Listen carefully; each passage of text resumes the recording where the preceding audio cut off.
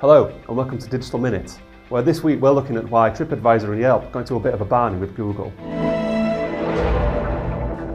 TripAdvisor and Yelp have both recently had a bit of a go at Google after their own reviews for hotels and restaurants seemingly disappeared from Google search results. Even queries including the brand names for either of those companies has returned only Google's results in its searches. Both companies have gone on to accuse Google of being anti-competitive, whilst Google themselves claimed the results were due to a glitch in a recent algorithm update, something it was working to resolve. Both TripAdvisor and Yelp disputed that suggestion, however, claiming the search engine was unfairly burying rivals to promote its own service. The dispute comes as Google faces an EU investigation into how it promotes its own services to search users. In other markets like finance, Google's being accused of pushing their own price comparison engines and other products above those of more established brands.